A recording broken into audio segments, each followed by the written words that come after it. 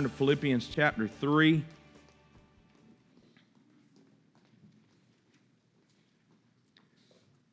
Philippians 3.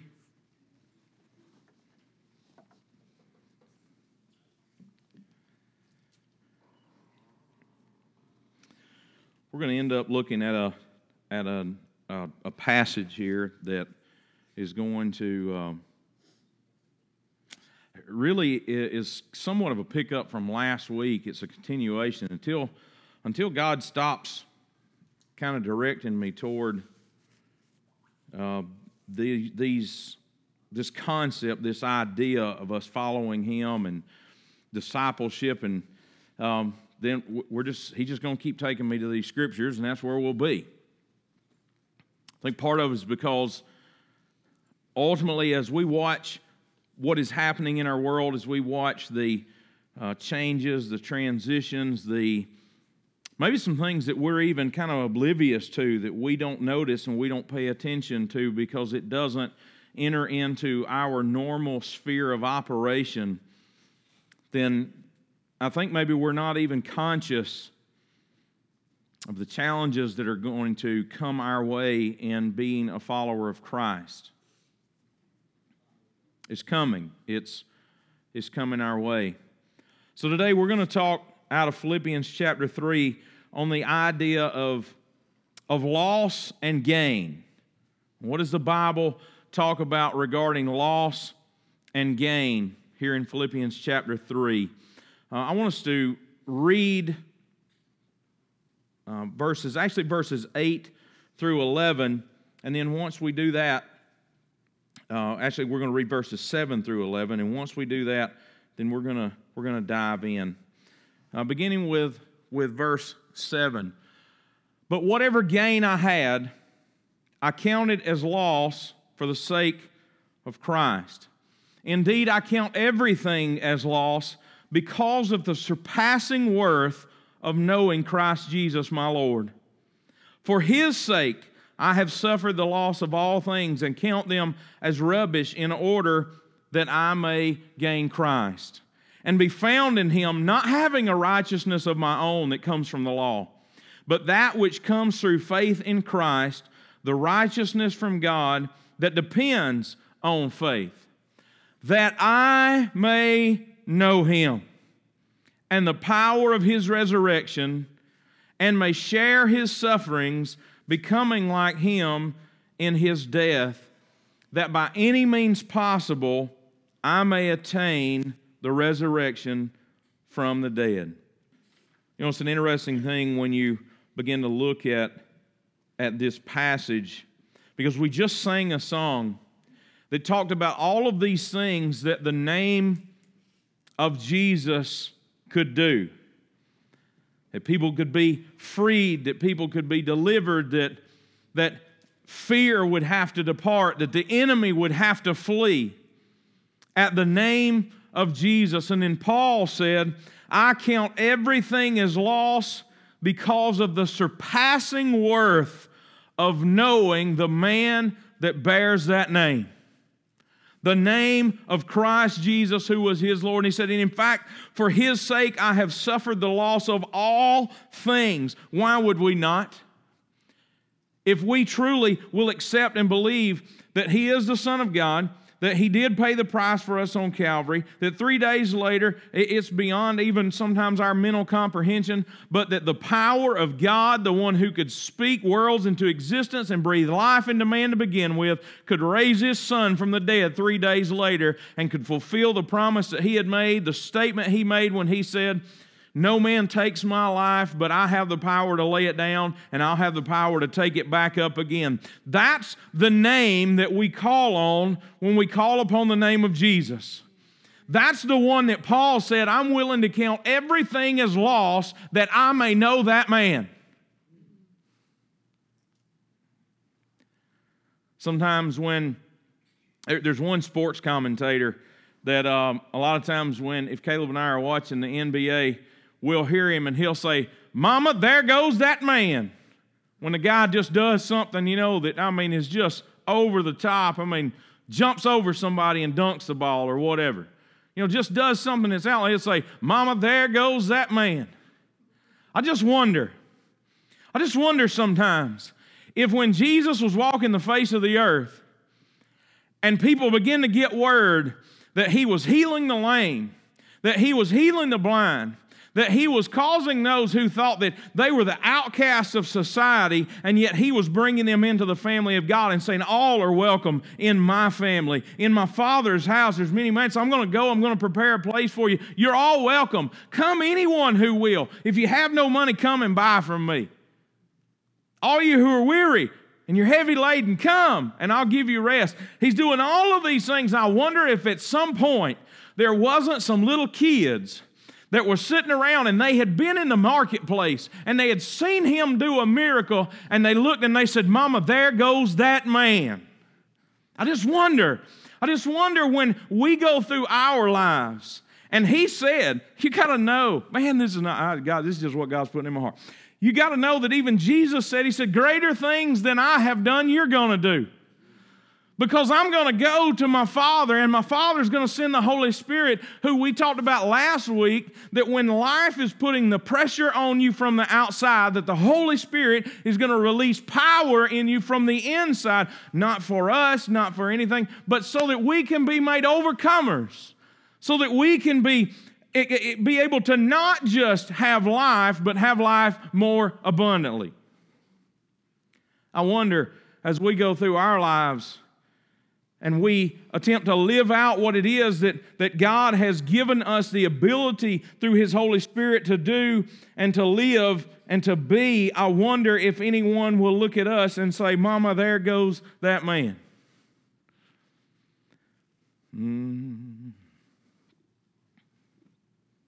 Well, there's three things that we're going to talk about in this passage today. We want to cover the question, what is everything? When Paul says, indeed, I count everything as loss, what's everything? And the second thing we want to talk about is, what does it look like when you're counting things as loss versus counting things as gain? And finally, what is this surpassing worth that Paul said was knowing Jesus Christ, his Lord? I'm going to leave one slide up here the whole rest of the time. You're going to have to stay in your Bible. You're not going to be able to look at slides. I just decided not to do a bunch of slides. And I'm working off of notes today instead of doing slides, just because I just want you focused on God's Word. I want to read verses 8 and 9 to us again. Philippians 3, 8 and 9. Indeed, I count everything as loss because of the surpassing worth of knowing Christ Jesus my Lord.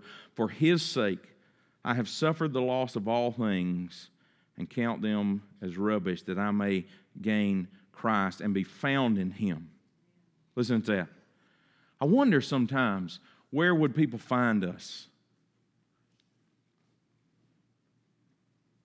Have you ever been looking for somebody in your house? You're looking for the kids or whatever, because especially you're usually looking for the kids because all of a sudden they get quiet. And you're like, all right, somebody needs to find the kids because I'm not hearing anything.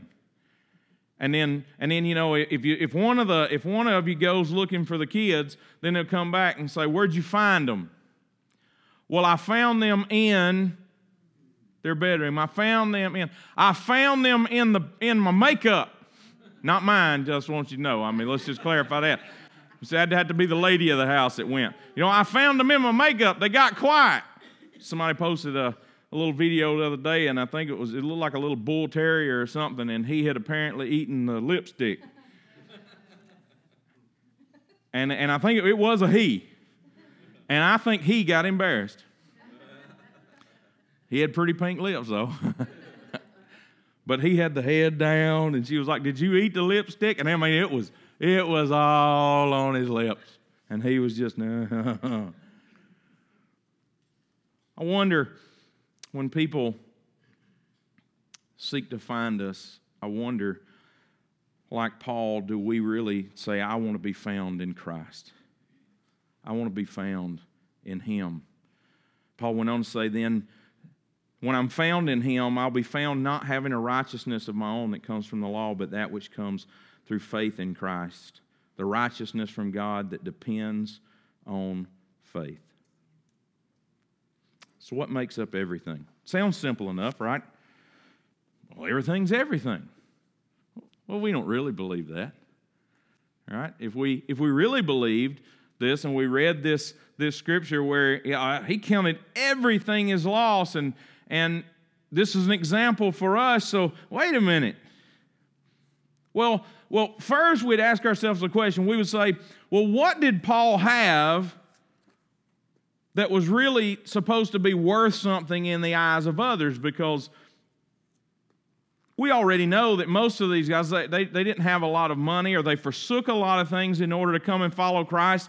So what would it be then that Paul had that he could say, I forsook all of these things, and that would have any impact on anybody that was listening to him?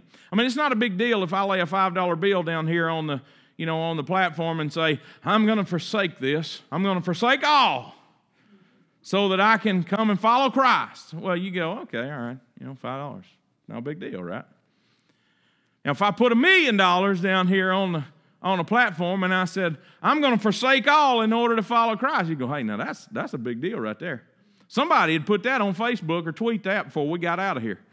Hey, you're not going to believe our pastor pulled $1 million out. Put it down on platform. Said, I'm just forsaking that. That's everything I have, and I'm going to forsake it in order to follow Christ. Somebody would be, whoa, hey, you're not going to believe what happened in church today. Well, we got to go back in chapter 3 to see what it is that Paul explained.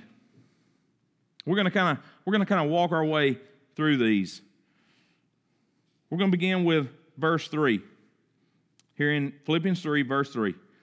For we are the circumcision who worship by the Spirit of God and glory in Christ Jesus and put no confidence in the flesh. And here he starts. Here he's going to start laying out in verse 4 what it is that he has that he could boast in if he wanted. Though I myself have reason for confidence in the flesh also. If anyone else thinks he has a reason for confidence in the flesh, I have more. Here's why. I was circumcised on the 8th day. Now, let me throw out as we go. I'm going to read through these, and we're going to come back and explain why these are important. I was circumcised on the 8th day. I'm of the people of Israel. I'm of the tribe of Benjamin. I'm a Hebrew of Hebrews. As to the law, I'm a Pharisee. As to zeal, I was a persecutor of the church. As to righteousness under the law, I was blameless.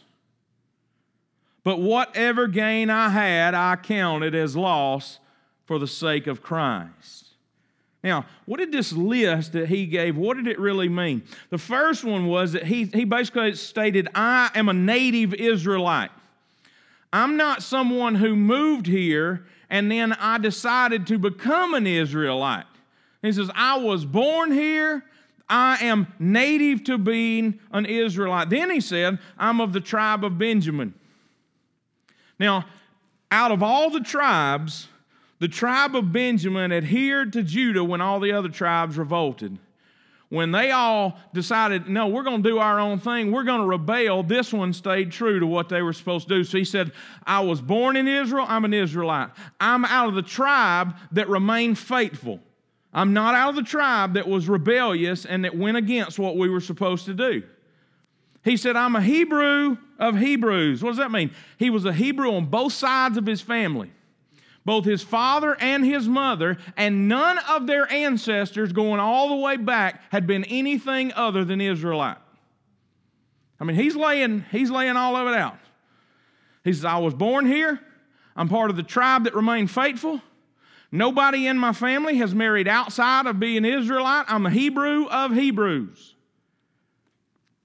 He says, I was circumcised on the 8th day. That was important because circumcision, you could be a Hebrew, you could be born in Israel, you could be a Hebrew of Hebrews. But if you did not, in their mind, carry out the outward sign of covenant to God.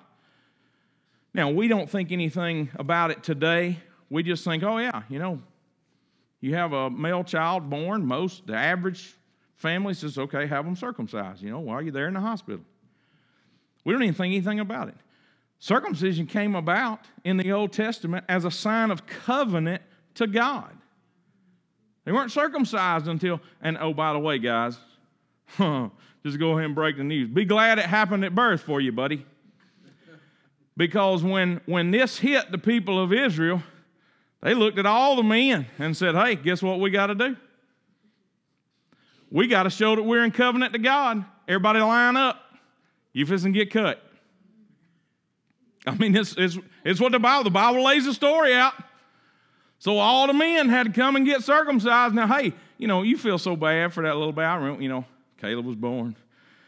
Y'all, if y'all got male children, because they cry and all stuff, but they can't tell you anything about it, and they don't even remember it. Psychologists say that it's actually impossible. Your brain's not even developed enough prior to almost 2 years old to even remember anything prior to that anyway, and that if you do think you remember something, it's because you've heard the story so much from other people that it has become something that you believe you have seen happen, but your brain wasn't prepared yet to be able to remember memories from that far back. So we don't even remember, but can you imagine if God... Now, I'm going to tell you something. Maybe for a lot of people, there's stuff that God calls you and says, I need you to come into covenant with me, and it's going to hurt just a little bit, but you're going to need to, as a man, as a woman, you're going to need to, even in your older life, you're going to have to do something that's going to hurt to come into covenant with God, because some things need to be cut away from your life. Some things need to get marked in your life to show that I am in covenant with the God of the universe, with the God that I am willing to forsake everything for. They were given very distinct prescriptions for, you're supposed to be circumcised at this point and all this. And he says, hey, look, I was born here. My family has been Hebrew of Hebrews. I'm of the tribe that didn't rebel. And I have the outward sign of covenant. This is important. I have the outward sign of covenant with God done according to his instructions. Not only that, he says, but then when I grew up, I became a Pharisee. I was trained at the feet of a great lawyer, Gamaliel.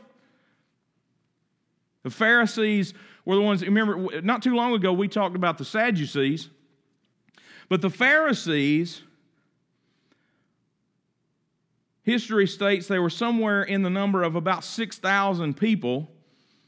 They repeatedly appear in the Gospels as opponents of Jesus, and they controlled the synagogues, and they had a strong amount of control over the population because they were on the religious side, where the Sadducees were on the political side. But the Pharisees were the religious people that wanted to control everything, and they had become very focused on the law and the outward signs of the law. So when he's looking at all these folks, he says, hey, I have done everything according to law. When I was born, from the very 8 days after I was born, we were following the law. When I became an adult, I became a Pharisee. We followed the law.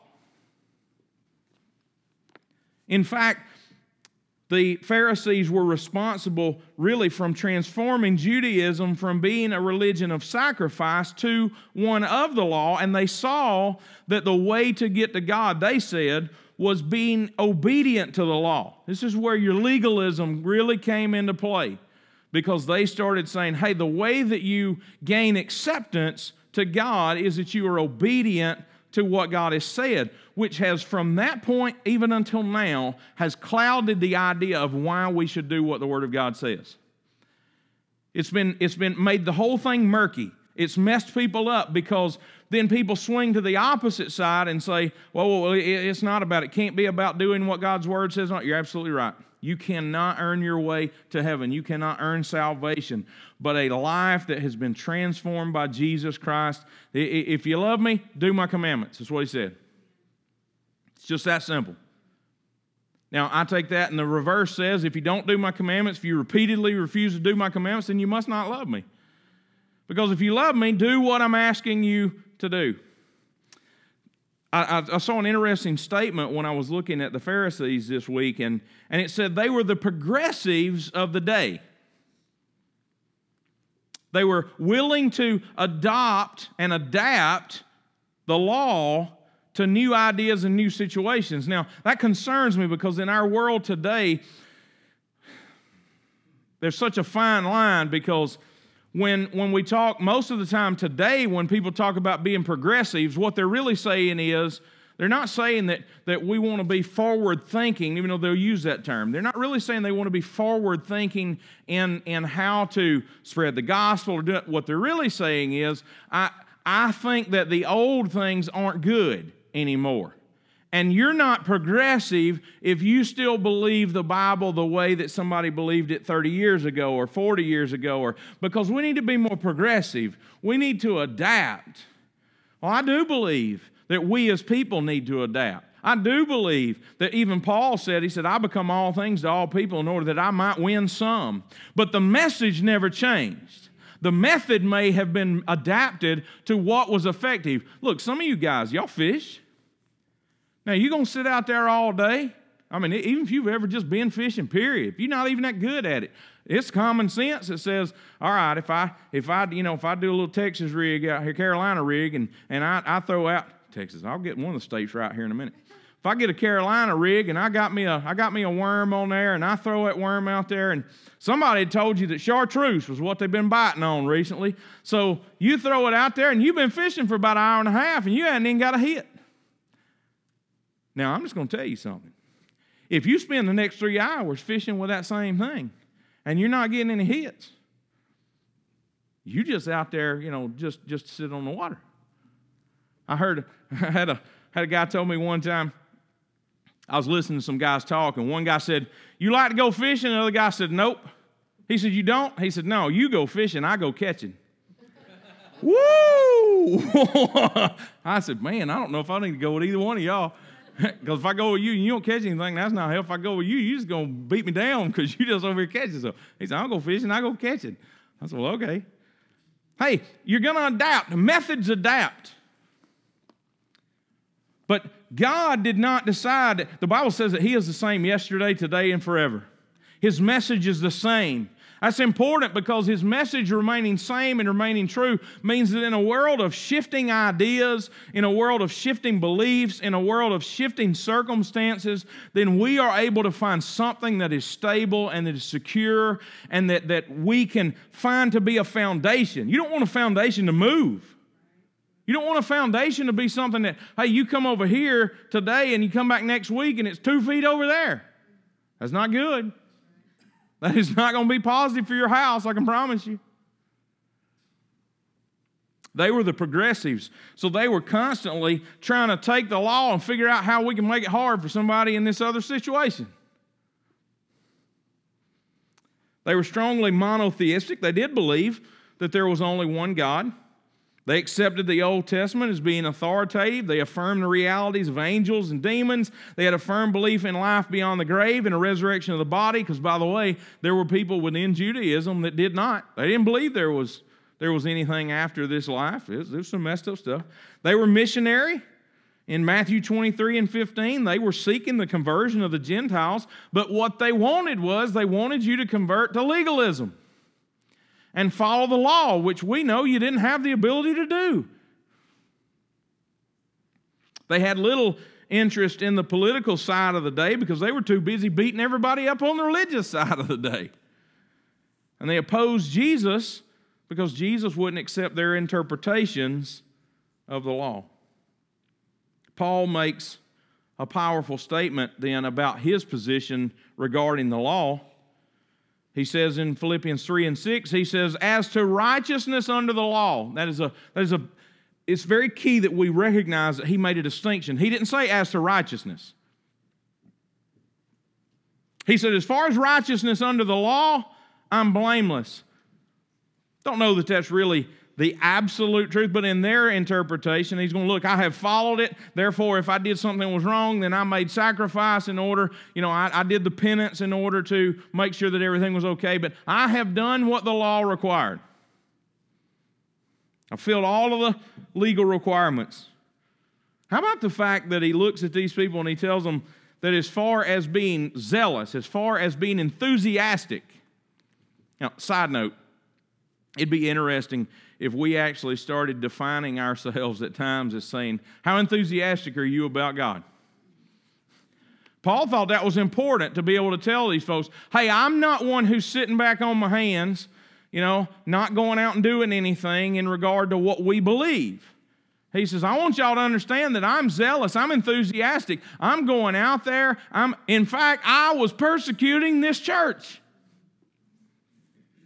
That was important to them. He says, yes, I was persecuting these guys. I've gone and I've held the cloaks while people got stoned to death. I have been there and I've hunted people down. All the way to the point that, Saul, who was previously, he was Saul, until God changed his life. And remember when God told the prophet, said, hey, I'm sending him to you. He said, what, you sending me the guy that's been killing us? People knew. Paul went through this whole list and said, hey, here's all this stuff that I was. It was all the things that mattered to society.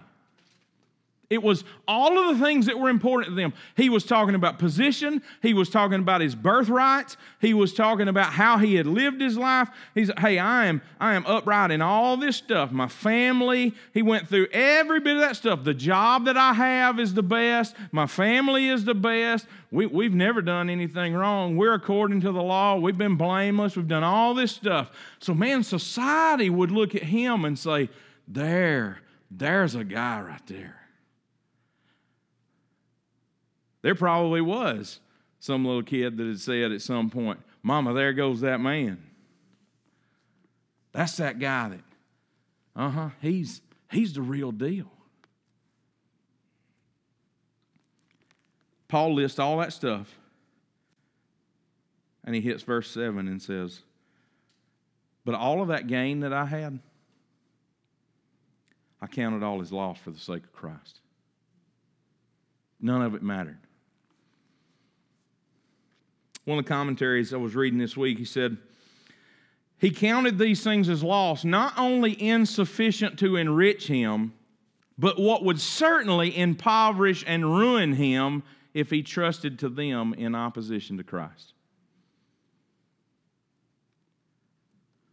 Wealth, position, family history, all of these things that our society still values today.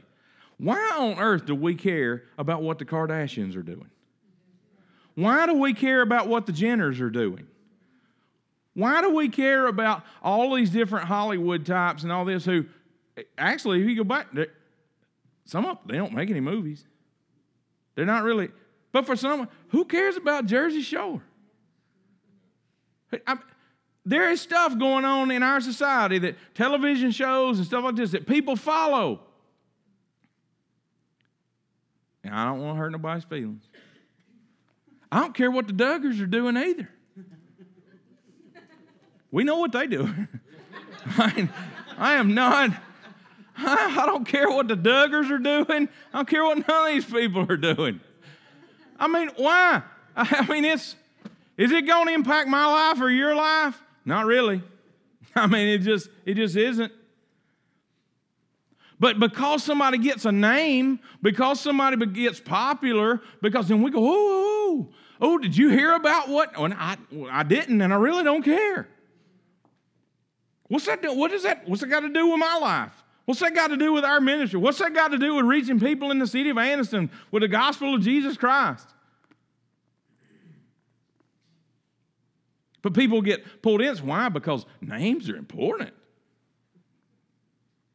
You don't even have to do anything because you got somebody's name. Look, let's just be honest, go through politics. If we pop out that there's a Kennedy, or if we pop out, a Clinton or a Bush, it doesn't matter which side of the aisle it is. There's what'd they do? All these things that we use. If somebody went and said, the daughter of so-and-so, they're going to come to our church Sunday? Those things can impoverish and ruin us if that's what we trust in opposition to Christ. The Bible said at one point, some trust in horses and chariots, but we will trust in the name of our God. Paul used two different tenses in his language. In verse 7, he states it this way. He says, but whatever gain I had, I counted as loss for the sake of Christ. It's actually the perfect tense. Perfect tense means that it happened in the past, but it continues happening now. It's not past tense, meaning it only happened in the past, and it only happened once. Even though it says counted, he's meaning that this continued forward. It speaks of something that was completed in the past, but has present results.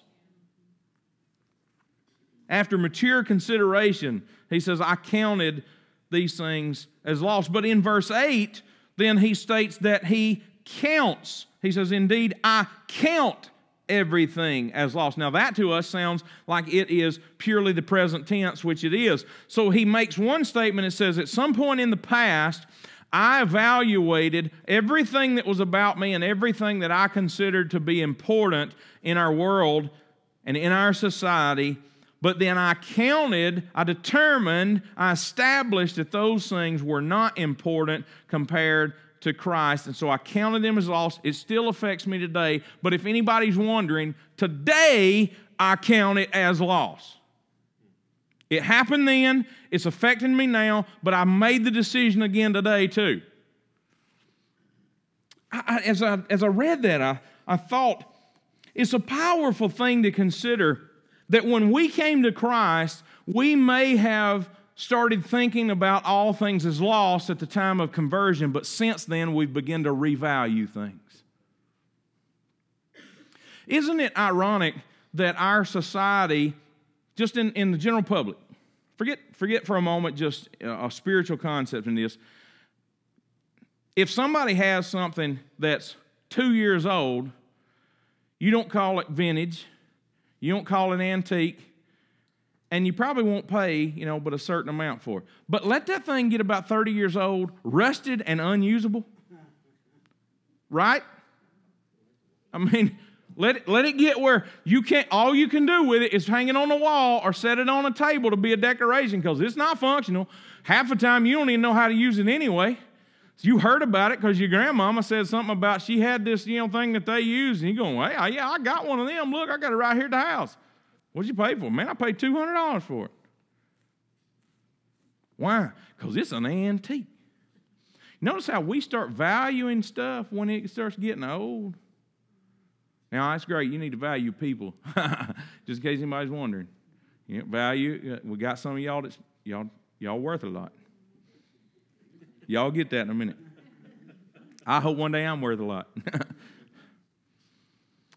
But things in our lives that when we came to Christ, that we said, I'm going to separate from and I'm not going to have value. Man, when it gets 20 years down the road, you don't need to start revaluing that thing in your life because now, hey, the longer I've gone, I'm just starting to think that maybe that was pretty good.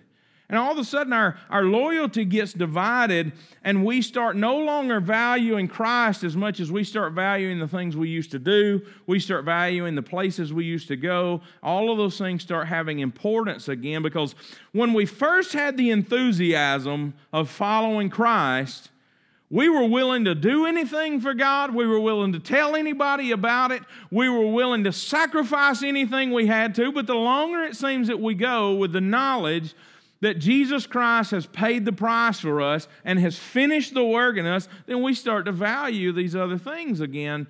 And the bad thing is, no matter how you look at it, if Christ was being valued here and we had counted all of those things as loss, then it doesn't matter whether you're devaluing Christ or whether you're overvaluing then the things in your life. Either way, you're bringing Christ down in relationship to those things. Paul rejected the spiritual value of anything apart from Christ.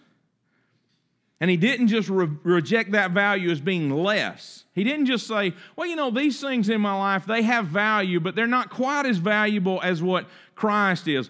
He said, look, the value of everything else in comparison to Christ is like something that you would take and you would throw out onto the heap that would go to the dump or that you just let the dogs eat. But it no longer held value for you to retain it. But it's something that you would separate from. Luke 14:33 says this. So therefore, any one of you who does not renounce all that he has cannot be my disciple. You hear it. He didn't say, those of you that, you can be my disciple and still, value a lot of other stuff and it'll be okay, just kind of, he says, look, if you don't renounce, I want to be clear on something, because I want to help us, because sometimes when you get a statement like this going, then we'll start to misinterpret this. When he says that, Jesus says, therefore, any of you who does not renounce all that he has cannot be my disciple.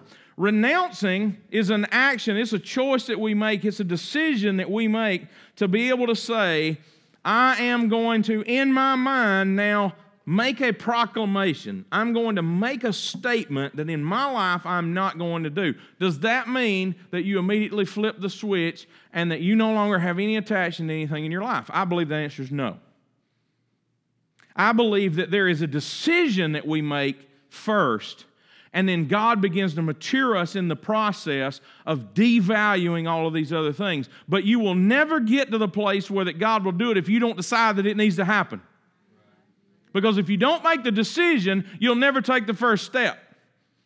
God's not going to take and pick you up and say, okay, because what he said here was, he said, any one of you, if you do not renounce all that you have, then you cannot be my disciple. He didn't say, if you don't let me help you renounce, if you don't let me go ahead and renounce it for you. He says, you have to make the decision, understand your part in this is that you... We say, well, wait a minute. Why would Jesus not help you to decide to renounce? Because I'm going to tell you this, then you don't really want Christ if you are not willing to say in your life, there is nothing that is more important than the man who walked up Calvary's hill carrying a cross upon his back, beaten with stripes for my healing, took and laid himself down, bore the spikes through his hands and his feet, let his blood be shed, and said, Father, forgive them. They don't know what they're doing. And then said, it is finished, and the work is done. If we don't value him more than anything else in our lives, how on earth could we say that we're his disciple?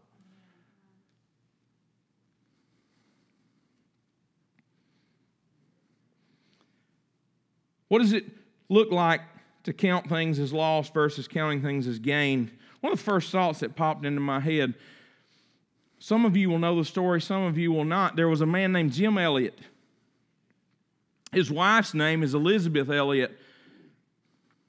He had a son. I've watched some videos of his son, but Jim, many years ago, before being killed, Jim and Nate Saint, some other guys, they had this yellow Piper airplane that they went and they were reaching out to a group of Inca Indians that had never been reached with the gospel of Jesus Christ before. They were dropping gifts. They were a very warring tribe. They knew that it was very dangerous. And so they would drop presents and gifts and things to this tribe, and they would string them out on a rope behind the plane and begin to drop some messages. So they had decided that they were going to fly in, land on a little sandbar that was there, and they were going to reach out for the first time to this people group. They ended up finding them later. All of the men had been killed. They had been speared. Apparently, when they landed, they were attacked. Some of the men who were involved in the attack later communicated what had happened, but when they landed, these guys from this tribe attacked them, killed them all. One of the most amazing things, though, is that Jim and Elizabeth's son, I've seen the pictures and videos, interview with him. He was very young.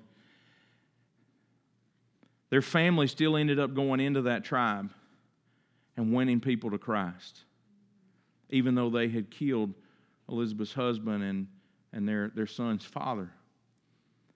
And one of the men who was involved in that attack became like a grandfather to Jim Elliot's son. He's been here to the United States with them. They have pictures and videos of the son giving testimony of what had happened. Jim Elliot, one of the most famous quotes that he's known for saying before all of this, this is what he said. He is no fool to give what he cannot keep to gain what he cannot lose. He is no fool to give what he cannot keep to gain what he cannot lose. Matthew 16:24-26. Then Jesus told his disciples, if anyone would come after me, let him deny himself, take up his cross, and follow me. For whoever would save his life will lose it, but whoever loses his life for my sake will find it. For what will it profit a man if he gains the whole world and forfeits his soul? Or what shall a man give in return for his soul?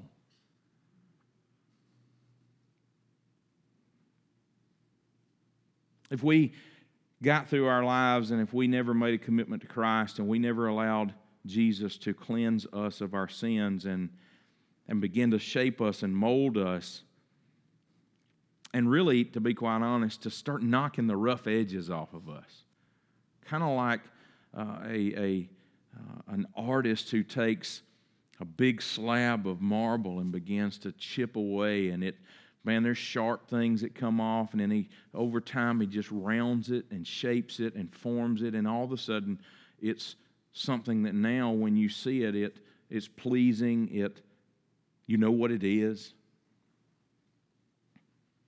What if we got through our whole lives and then we faced eternity and there we are and we face the reality? What would you be willing to give for your soul at that point? I guarantee you would give every piece of property you owned. You would give every vehicle that you had ever owned. You'd give all of your earnings that you had owned. There would be nothing that would be too important for you to be able to say, I would give it all if I could simply receive what Jesus had offered for free to begin with. Counting those things as lost, it essentially amounts to counting other things as not important and denying those things from having control of our lives. Look, you got to be able to pay your bills. You got to be able to do all this stuff. But do those things have to control our lives? Do those have to become things that then we give in? Mother Teresa is one of the prime examples that I always think about when it comes to people that counted things as lost for the sake of the gospel. She dedicated her life to serving colonies of people that had HIV and AIDS, people that had leprosy, people that had tuberculosis, other diseases. There's other people in the Bible that did this. Hebrews 11:26, speaking of Moses, says, he considered the reproach of Christ greater wealth than the treasures of Egypt, for he was looking to the reward. Remember, Moses was there. He'd been adopted into the Pharaoh's family, could have been in this great and high position for all of his life. But he chose instead to stand with the people of God. Looked at all the wealth of the treasures of Egypt, so that's not as important as this. Jeremiah chapter 9, verses 23 and 24, thus says the Lord, let not the rich man boast in his wisdom. Let not the mighty man boast in his might. Let not the rich man boast in his riches. But let him who boasts boast in this, that he understands and knows me, that I am the Lord who practices steadfast love, justice, and righteousness in the earth, for in these things I delight, declares the Lord. Well, look at this. It says, don't let the wise man boast in being wise, or the mighty man that he's strong, or the rich man that he has riches, but instead let them boast in this, that I know Jesus. I know the God of the universe. Man, I don't really know anybody that's famous nationally or internationally. I don't know the president. I don't know any past presidents. I know people live in other states, but so do y'all, right? I don't know Michael Jordan. I don't know any famous ball players. I know some guys that are probably going to be going to some play in college and some other stuff, but I don't know any people that are all famous like that or anything. really wouldn't matter. What could they do for my eternity? He says, but here's what you need to boast in. Boast that you know and that you understand me. Who is this me? It's the Lord who practices steadfast love, justice, and righteousness in the earth. So finally, what's this surpassing worth of knowing Christ? I want to read to you from Warren Wiersbe. He says, this means much more than knowledge about Christ, because Paul had that kind of historical information before he was saved. To know Christ means to have a personal relationship with Him through faith. You know, a lot of us know things about God.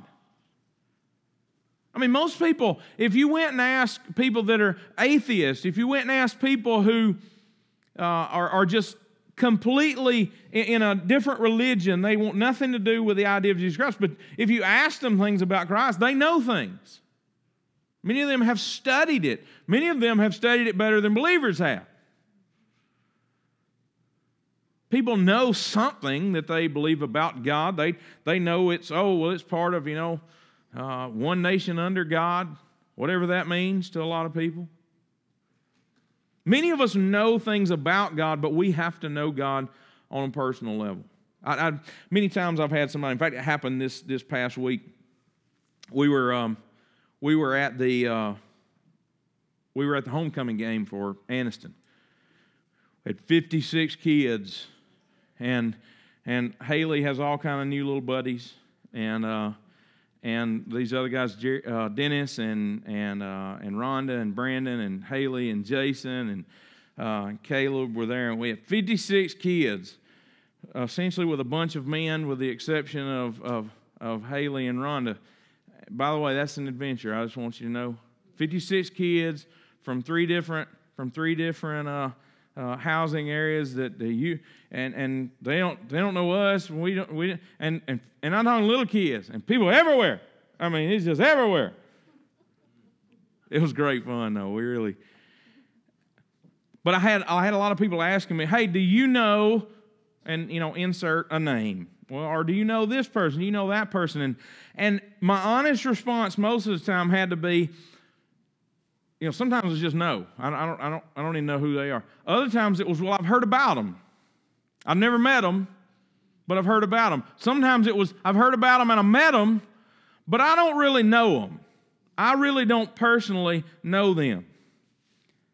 John 17:3 says, and this is eternal life, that they know you. He says that they know you, the only true God, and Jesus Christ whom you have sent.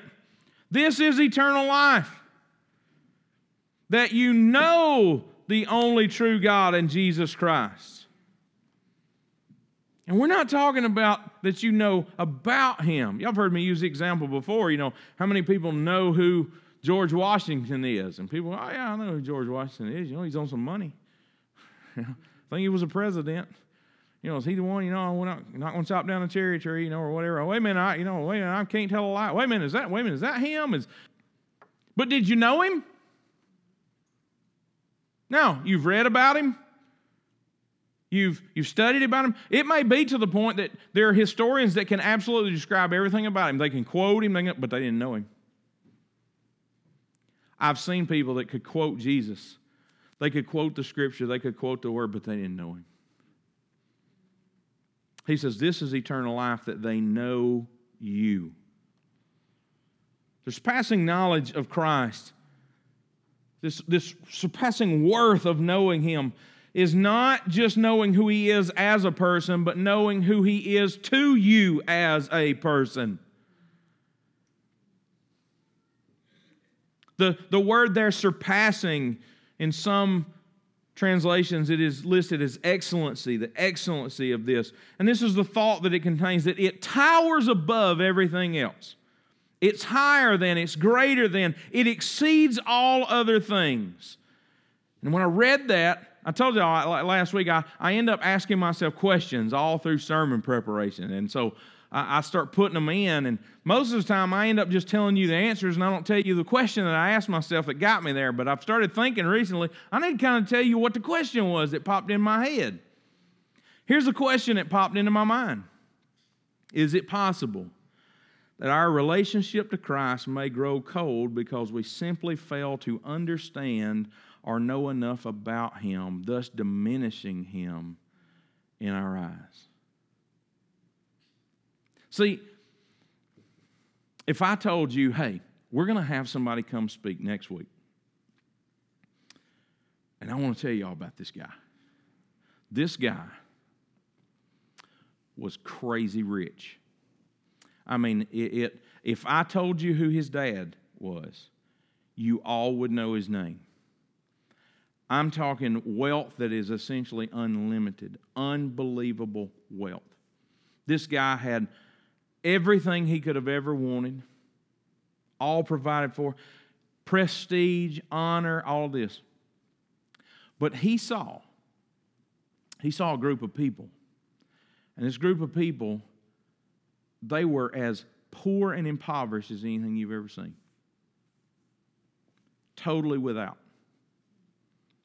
This guy decided that he was going to walk away from all of the money, from all of the riches, from all of the prestige, people that would wait on him hand and foot, people that would proclaim the greatness of his family, all this. He was going to walk away from that. Completely walk away, and he was going to move where all of those people were, in that complete state of being impoverished. He was going to move into that, and he was going to change their whole circumstances. And he impacted, if I tell you guys who it is, if I told you who he is before he comes next week, you would realize the millions of people that have been impacted by what he did in stepping away from all of that. Gave all of that away in order to come. It's unbelievable. There have been people who, because of him, their lives have been saved. There's been people that were going to commit suicide that he caused because of his actions within that people group. He caused it. That never happened.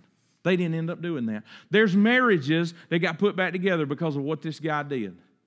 There are people that were going to walk away from their obligations to their family, to their children. What it didn't happen because that this guy and what he did in walking away from all this stuff.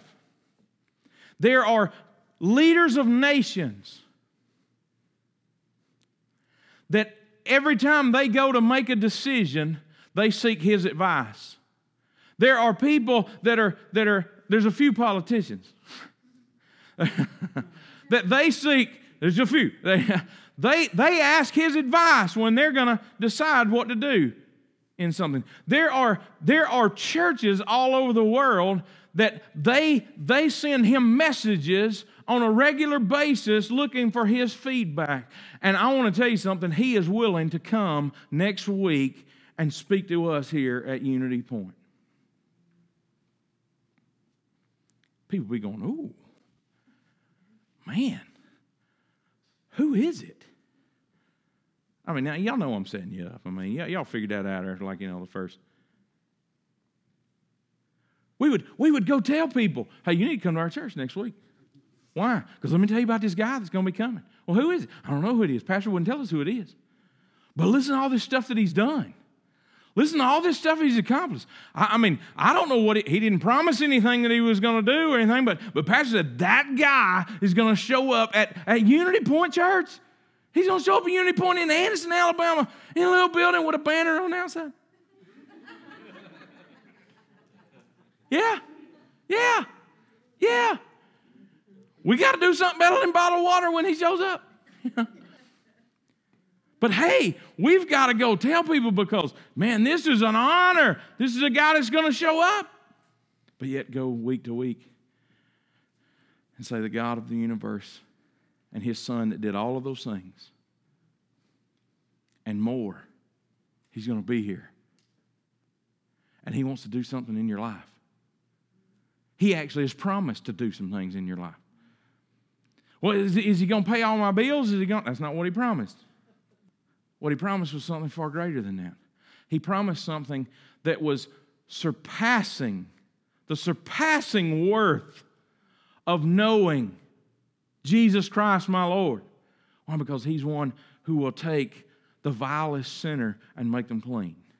He is the one who will take the person who, even as Paul said, I am the chief of sinners because I persecuted the very church that Jesus came to save. I was killing people in it. I was pursuing it. Look, let's just be honest. Many of us, at times, that's the way we were. We mocked people that were in the church. We mocked people that were of faith. We mocked women of faith. We mocked men of faith. We did all of these things. Paul says, hey, I'm right there with you. I took it a step further. I killed them. So he says, I'm the least, but I've counted it all as loss. Why? For the surpassing worth of knowing Jesus Christ. He says, all of these positions, all of this stuff, it's nothing. Because that man wants to show up in your life, wants to show up in this place at the name. That man. I can promise you this. It's not that hard for us to come together, believing and trusting that God wants to impact somebody's life, that God wants to change somebody. And I can guarantee you that at some point we're going to see some little kid, almost figuratively, spiritually, whatever, is going to say, Mama, there goes that man. I believe it because he's going to see it in you.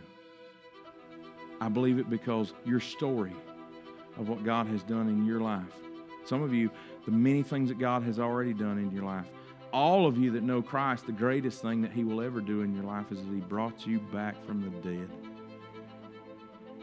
He took that which was dead in trespasses and sins and made you alive in Christ. And people are going to look and they're going to see the Jesus in you. And in your life, and what God is doing in you, because you have counted everything else as loss for the surpassing worth of knowing Jesus. And people are going to look. They're going to say, there goes that man. Let's pray.